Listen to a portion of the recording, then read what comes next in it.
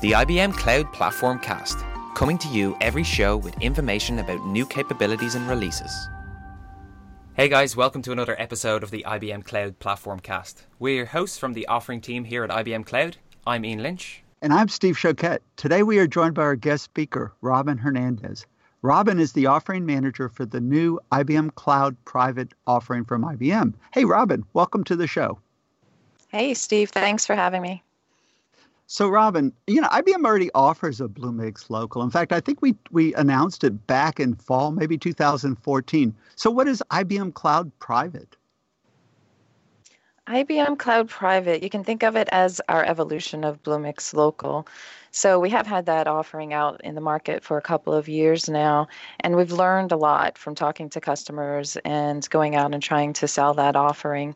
We've learned that customers want a on-premise experience in the cloud, just like we have in the public cloud, but there are a few tweaks that we needed to make to the offering. Some customers said that they wanted it managed just like we manage the public cloud, but we found out that the way we implemented that with the tether was really hard and difficult, and it also exposed some security concerns for customers. So we're evolving that Bluemix Local offering to be IBM Cloud Private, and a couple of the major things we're changing, first and foremost, is the tether. We're getting rid of the tether, and it will be a customer-managed solution. And we're also making the footprint and the time to install and get started for developers much smaller and much faster to get started developing new apps. Wow, so we're looking to bring a massive amount of capability and a huge amount of changes, Robin, since we, I guess, launched this in the fall of 2014. You specifically are saying look after Bluemix Local, and then over the last few years we've had the connection between IBM and the customer data center with the tether.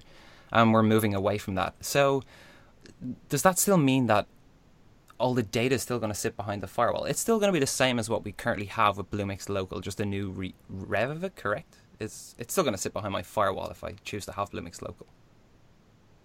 Absolutely. So we'll still be behind their firewall. It will be delivered in a smaller footprint. A lot changes in a couple of years, actually, around here, as you guys know. So from what we've learned, we're taking out the unnecessary pieces and some of the pieces that are required to manage the Bluemix public cloud, and we're really minimizing the footprint to only what they need to have on their premises to run an on-premise cloud. So we will put that behind their firewall. Customers that wanted it managed a couple of years ago, I think this was all new for customers at that time, and they were a little bit nervous about the technology, especially when we talk about containers. Containers were brand new at that point in time, but we're seeing that customers, both from a developer and now an operations admin perspective, they're much more comfortable with containers, and they're much more comfortable with the concept of managing it themselves because they think it's a good trade-off of having that security behind their firewall, being able to protect their applications and data, and they're familiar with containers and Kubernetes, so they're more comfortable with managing it on their own. Robin, taking an install or taking a cloud platform behind my firewall, why would I really want that? Is it just security? Why would I want that, let's say, instead of a public solution like AWS? That's a great question. So I think, again, a few years ago, we thought that most people would start with the private cloud and then actually eventually move to the public cloud. But what we've learned is that some people just cannot do it for different reasons. There are industry regulations, financial services and insurance companies in particular have a lot of industry regulations that say they must know who's touching their data. They must have it on premises where they can control it and have certain security parameters around the data and the application running. And then there's also some government regulations and regional regulations that we learned about. Some countries like Germany and Switzerland, for instance, and even the EU, they have regulations that say that an application's data has to stay either within their region or within their country. And some of those countries have regulations that say only citizens of that country can touch the data. So it's not a comfort level from our customers. It's more of they have to abide by these regulations and be in compliance. So we've learned that it's not a growing pain, if you will. It really is something that they have to abide by. So a lot of the customers that have these regulations imposed on them, they're larger enterprise customers, and they're actually IBM's heritage customer base. So it's really a good opportunity for us to offer this on-premise private cloud so that we can address those customers and help them also move their heritage applications working on IBM middleware to this cloud and sort of modernize their applications for the cloud era. So, so, so does IBM Cloud Private, our new offering here, do everything that Bluemix Local can do today, or do we think that's going to happen sometime in the future? It does do everything Bluemix Local does today. So we are not throwing away anything we've learned, of course. So we're picking up a lot of the same technologies. We'll ship a June release at the end of this month. And that release will be based on containers and Kubernetes. So we're actually adding Kubernetes, which is not in Bluemix Local today. And many of our customers have asked for that.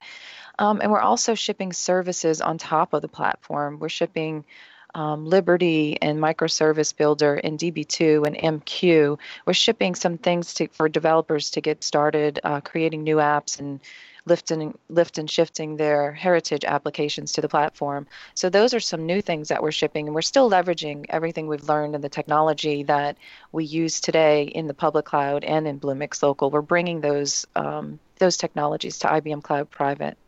So, Robin, we used to really emphasize the fact that we had a true hybrid experience across Bluemix Public, Dedicated, and also with Local.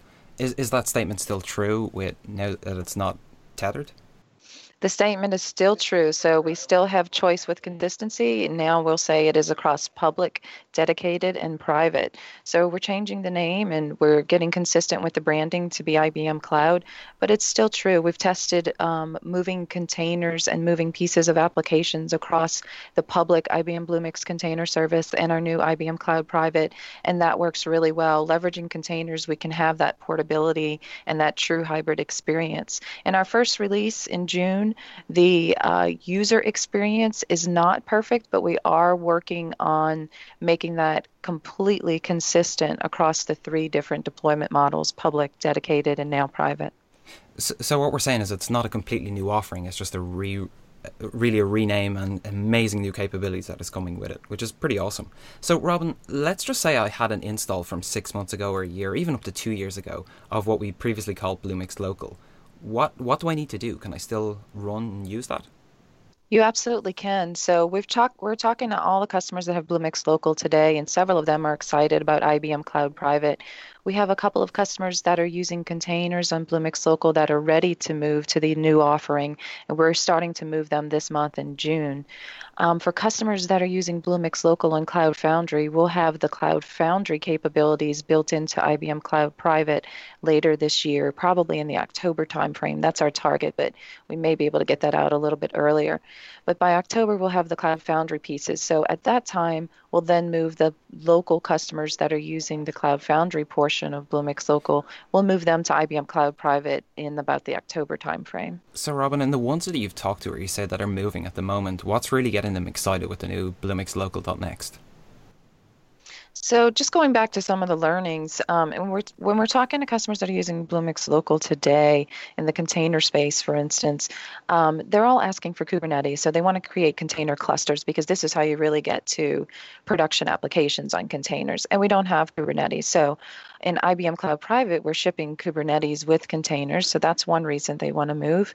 They've also asked the customers using Local today, they've done some acrobats, if you will, to put some services on top of the platform like DB2. A couple of customers have created service brokers where they've deployed DB2 on the platform, and that was a very challenging experience for them. So with the new Cloud Private, we're shipping containerized versions, a community edition of DB2, of MQ, of Microservice Builder, and Liberty, so that they can really get started quickly and have this support from IBM. They don't have to go through those acrobats of creating their own service broker anymore. The platform provides a structure to ship IBM middleware, data, and analytics on top of that platform. So these are some of the reasons the local customers that are using it today are anxious to move to IBM Cloud Private. So, Robin, in terms of the developers out there, and if I was a developer listening to it right now, can I get to try this out, or can I get to get my hands dirty a little bit with it? Absolutely. We're really embracing the seed sort of strategy, if you will, and a lot of the tools that developers are using today. So we have a community edition of IBM Cloud Private. It's out on Docker Hub, and anybody, any of the technical people within IBM or any of our customers can go out and download that community edition. It has some limitations from a licensing perspective today, but it gives you the full experience of the product. You could just download it from Docker Hub and install it and try it out for yourself. So you're telling me I can run IBM Cloud in my living room? You can on your Wow, laptop. cool.